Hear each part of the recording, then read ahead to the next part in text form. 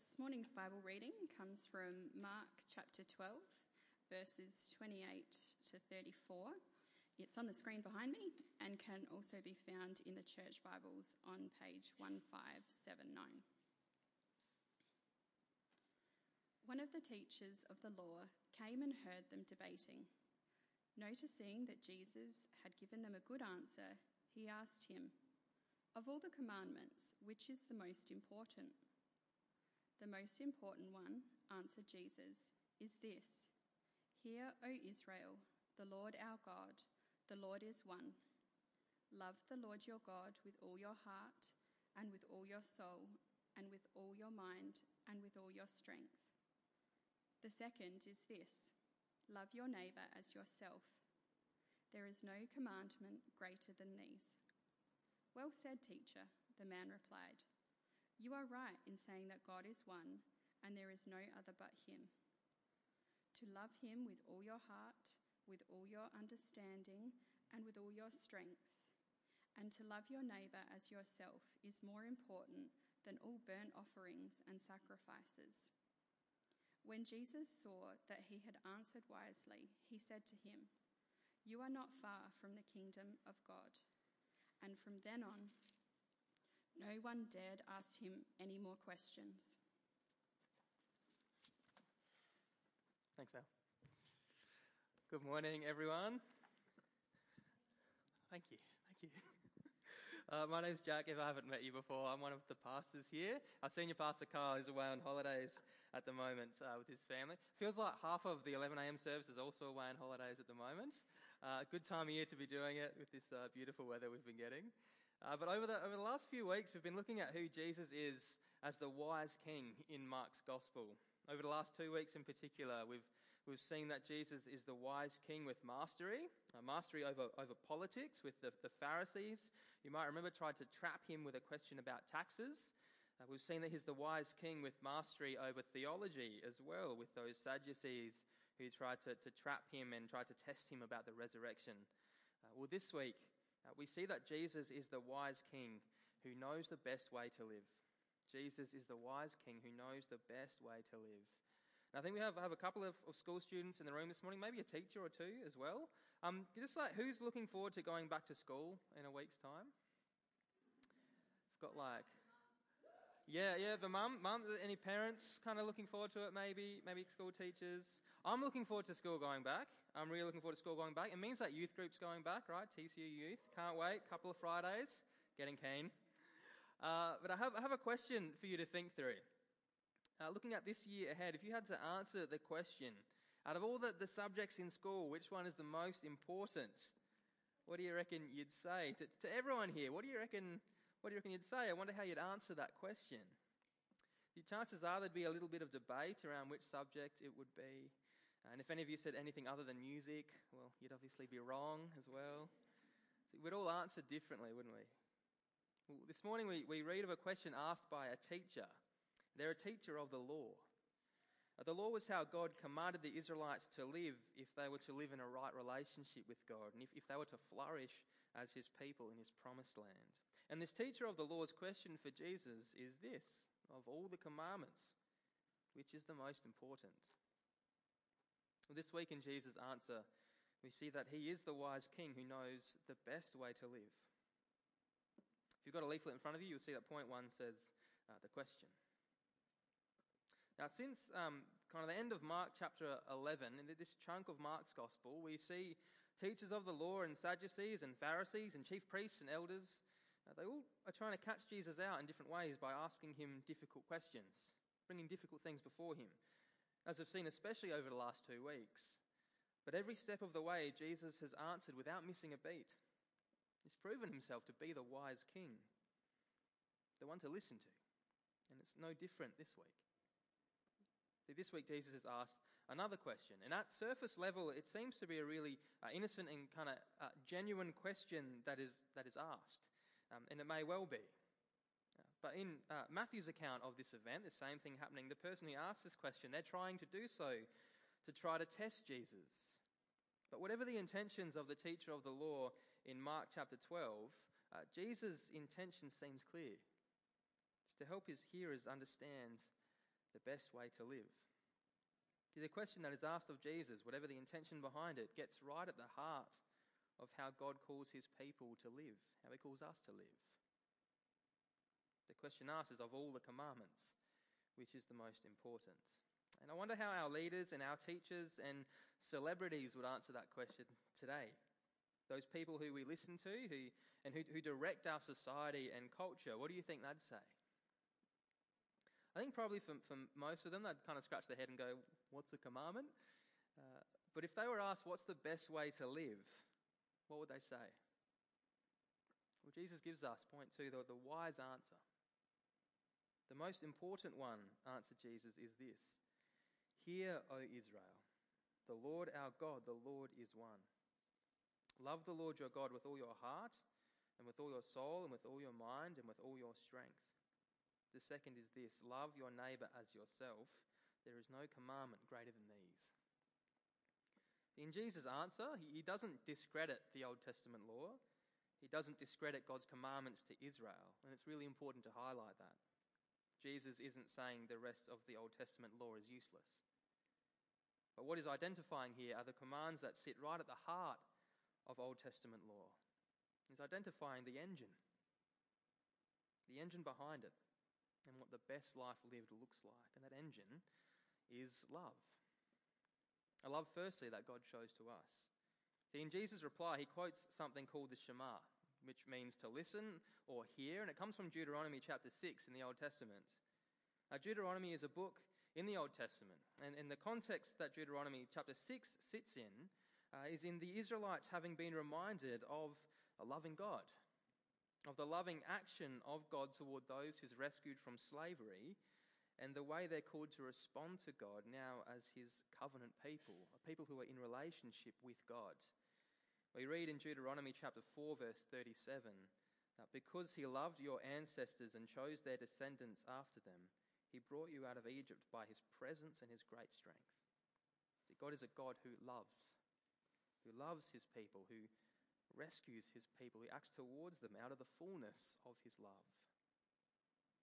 And later in Deuteronomy 6, a couple of chapters later, after having established this great love that God has for Israel and the covenant relationship that exists between them, we read these words from verse 3. It should be on the screen behind me. Read, hear, Israel, and be careful to obey, so that it may go well with you, and that you may increase greatly in a land flowing with milk and honey, just as the Lord, the God of your ancestors, promised you. And then there are those words. Hear, O Israel, the Lord our God, the Lord is one. Love the Lord your God with all your heart and with all your soul and with all your strength. See, the Israelites are called to respond to the fullness of God's love for them in the same way, by loving him with their all, the way God deserves to be loved, both in action and in thought. This is where Jesus goes. But then he also quotes from Leviticus chapter 19, verse 18. Now in Leviticus chapter 19, verses 11 to 18, God commands the Israelites how to act toward each other in their relationships. We've looked at the vertical between us and God. Now it's us and each other. He finishes in verse 18 by saying this, do not seek revenge or bear a grudge against anyone among your people, but love your neighbour as yourself. See, what lies at the heart of Old Testament law? Jesus says love. Firstly, love of God. Secondly, love of each other. These are the greatest commandments. All the other commandments are to stem from this attitude, from this love for God. The engine of serving God and each other is love. When we read through the Ten Commandments that God gave to the Israelites in Exodus chapter 20, you might like to read that a bit later on today. You'll see it stands out quite a lot. The first 4 commandments concern how someone is to act toward God, and the last 6 commandments concern how someone is to act toward others. See, when Jesus says the greatest commandment is to love God and to love your neighbour, he isn't discarding the rest of the law. He's not discarding the 10 commandments. He's highlighting what sits at the centre of it, the command to love. The teacher of the law in Mark seems to get this when Jesus says it. The teacher of the law responds, well said, teacher. You were right in saying that God is one and there is no other but him. In contrast to the religions around them of their day, where there were multiple gods, This teacher is recognizing that there is one God. There's no other God but our God. And to love him with all your heart, with all your understanding, with all your strength, and to love your neighbour as yourself is more important than all burnt offerings and sacrifices. So what's going on here? Well, point 3 this morning, duty or love. Now, I need my 2 trusty volunteers to come up the front to help me out with this next point. Would you guys welcome up Chris and Kim? Welcome. I'm going to give these you, Chris. Now, Chris and Kim are siblings. Would you say you guys love each other? Like to look after each other? Yeah? Like to serve each other? Yeah? Most of the time? Yeah? On the tennis court. Excellent. All right, Chris, I'm just going to ask you to serve Kim right now. Kim, you're quite hungry, right? Haven't had breakfast yet. You're pretty hungry. We're going to give you some nutritious breakfast right here. Chris, we're COVID safe as well, so we're going to use our tongs. Can you please help Kim have breakfast? Feed Kim.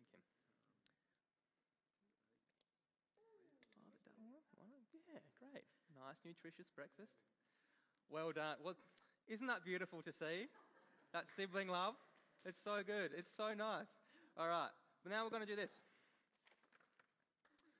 All right, so it's a great game. All right, hands down by your sides. We're going to try something a bit differently. See, Kim, would you mind holding that for me? Thank you. Just maybe wrap it around there. A little bit more. I think that's right. There we go. Maybe one more. Yeah, just around. There we go. All right, just gonna bind Chris there. There we go. That's probably, I gotta actually learn how to tie knots. This is why I should have done Boy Scouts. There you go. All right. We're there. Okay. Hey, Chris, Kim's looking pretty hungry still. Would you try to serve her? Would you try to just feed her? Could you just try harder? Can you do it? Can you just get her some breakfast? She's really hungry. There we go. We got one. Okay, well done. Okay, well done. All right, one more time.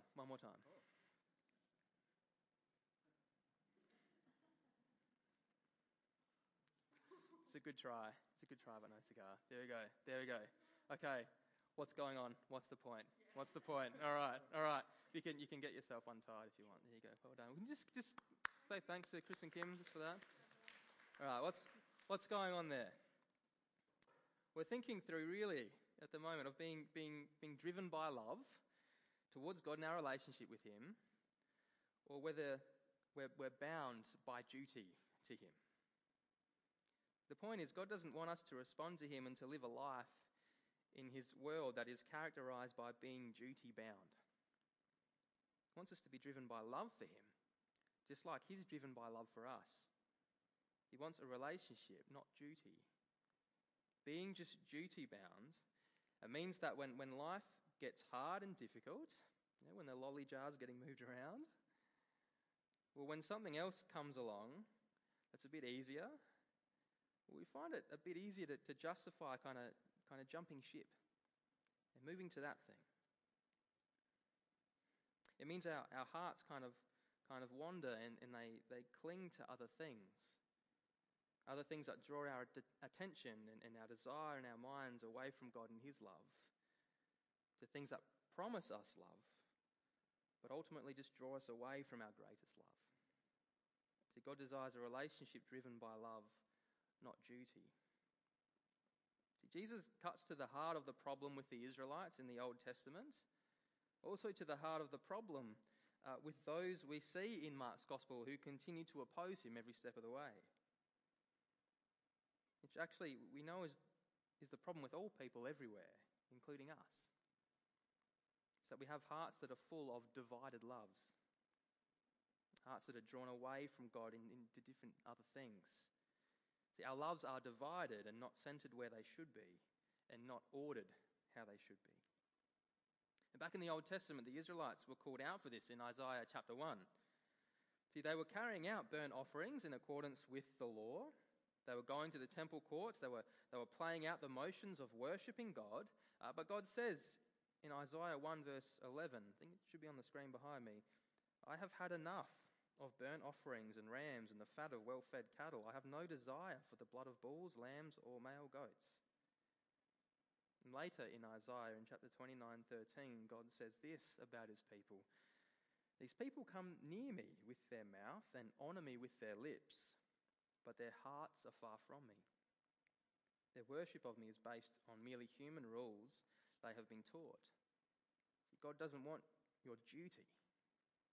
He doesn't want your lip service. He wants your love, just as he loves you. And the teacher of the law seems to get this, but it's interesting, isn't it? We read that when Jesus saw that he had answered wisely, because he does answer wisely, he said to him, "You are not far from the kingdom of God." And that's point 4. Close, but not there yet. See, Jesus, the wise king, isn't someone to just agree with. He's someone we need to respond to. He's not just someone to agree with, he's someone we need to respond to. And that's the constant call of Jesus in Mark, isn't it? To repent and believe. The very first words that Jesus speaks in Mark's Gospel, in Mark 1 verse 15, is "The time has come," he said, "the kingdom of God has come near." And then he doesn't say the kingdom of God has come near, so hurry up and love God like you're meant to and love your neighbour like you're meant to. Go do it. It's not what he says, because he knows the problem of our hearts that are divided in their loves and not centred on our God. He knows the problem of sin that exists in all of us. So he says the kingdom of God has come near, so repent and believe the good news. Jesus' call is to turn away from sin and away from trying to do life our own way to doing life God's way, by putting our faith in who Jesus is as the one who can restore our relationship with our loving God. He was the one perfect sacrifice for our sin, the one who can do this for us, who we're called to follow as our King. It's not just enough to agree with Jesus that we should love God and love our neighbour. We need to turn to him in total dependence, to save us from what we deserve for rejecting God, to help us live as we ought to, and to show us how to live as we ought to. We need to depend on Jesus every single step of the way in that relationship with God. Because without Jesus, it's impossible. Without Jesus, we're the same as the teacher of the law. He's not far from the kingdom of God. But whether you are close or far away, it doesn't matter. Without turning to Jesus in repentance and belief, you don't get in. But how great is the love of God that we see in Jesus, our wise King, who makes a way for us to enter into the kingdom of God and who shows us what it looks like to live as a citizen of that kingdom now, not by living as those who are bound by duty, but as those who have responded to the love of God in faith, and who love him in return, and who love each other the way he shows us to. See, everything we do in response to God and in response to each other is driven by this love. But what does that look like? What does that look like for you this year, looking at 2023 that's ahead of us? Because it's all well and good to say, love God with your all, with everything, and love your neighbour as yourself. But it's pretty hard, right? It can be really hard. So what does it look like? Well, I think for all of us to answer that question requires a fair bit of personal reflection. So I'm just going to invite, if you've got a leaflet and a pen, just get ready to write, or you might like to actually just take out your phone and the notes section, take some notes. There's actually going to be some questions that are going to pop up on the screen. I'm going to ask you to put them up now. We're going to look through these in a bit. You might like to just even take a photo of these questions, but we'll get to those in a second. But how do you think about Jesus as our wise King and the one to listen to compared to other people? How do you think about Jesus as our wise King and the one to listen to compared to other people, to other people of influence in our world? See, whose voice do you listen to when it comes to living the best life now? Is there a celebrity or an athlete or a scholar or an influencer, someone you find yourself drawn to listening to more and more? So I think it really boils down to two ways to pursue the best life now and how we should live now. So you can listen to the one who offers relationship with the living God of the universe, who loves you so much that death was a price he was willing to pay to get you. Or you can listen to the one who offers something temporary and fading that is chained to this world and who demands your life and your eternity as the price. It should be a no-brainer, right? To listen to Jesus, the wise and loving King who knows the best way to live. I think this is part of what it means to love God with all our mind. If our mind is where our understanding comes from, if we choose to spend our time filling our minds with things that aren't God's, choose to spend our time not seeking to listen to Him or learn about Him, well, those things that we're filling our minds with, we'll probably begin to love those. If I'm only ever daydreaming and thinking about money, I'll grow in my understanding of how to make more. I'll grow in my understanding of what I can do with more money. But it means I'm growing stale in my relationship with God, and I'm kind of just shoving Him to the side. I'm not growing in my understanding of how to live for Him, and I'll probably just start thinking about Him less. And that will mean I'll probably start putting my strength into just pursuing more money. Not pursuing how to love or live for God, rather than using my strength and energy to serve God and those around me, by seeking to love my neighbour who's in need or who is going through a hard time or who is struggling in their faith in Jesus, I'm putting that strength into pursuing something else. And God and those He's instructed me to love just get left by the wayside. Suddenly I find myself just going through the motions, honouring Jesus with my lips, offering those burnt offerings and those sacrifices. But all the while my heart's just slipping away from Him. I'm rocking up, but it's just out of duty. And it's getting harder. And I'm just finding myself desiring to be somewhere else. See, that would reveal, I think, what my heart really desires. And what my soul, at the very centre of my being, is seeking to cling to and draw life from. So this might reveal that comfort is the thing that money gets you. Or it might reveal that the good opinion of others is the thing money gets you, or security is the thing that money gets you. It might be a bit deeper than just money on the surface level. But one thing leads into another, and love works itself out in action and shows what and who we really desire and what we really spend our time thinking about. So when you reflect on the year ahead, what does it look like to love? What does love look like in response to God's and in the way you act toward others? I wanted to jot down these 3 questions that are on the screen, or take a photo of them. Just have them with you this week. Here are those questions. What do you find yourself filling your mind with? What do you spend the majority of your strength pursuing? What is your great desire for the year ahead, and how does God factor into it? And under those questions, have this prayer. My Lord and God, please work in my heart and order my loves, that I might love you more, the things of this world less, and love my neighbour as myself. I think it's really helpful and important to remember that none of us do this the way we should. See, no one can love God how they're meant to, because our loves are divided, which is why we so desperately need Jesus. And this is where we see the extent of God's love for us. Remember, love starts with God. That back in Deuteronomy, just as He rescued His people Israel from slavery to the Egyptians, He's rescued us from our slavery to sin and His judgment because of it. And not only that, He makes a way for us to have new hearts that will be perfected one day in the new creation. He gives us hearts that are turned toward Him. And He does so at the greatest cost imaginable, the death of His own Son on the cross. That's where we see what real love looks like. And as you reflect on the year ahead, don't forget this. It all starts with God and how He has loved us when we didn't love Him. It's just that God loves you. That the God of the whole entire universe, who sits right in the center of absolutely everything, He loves you. Just let that sit with you. And He wants you to love Him in return, not to just be bound by duty.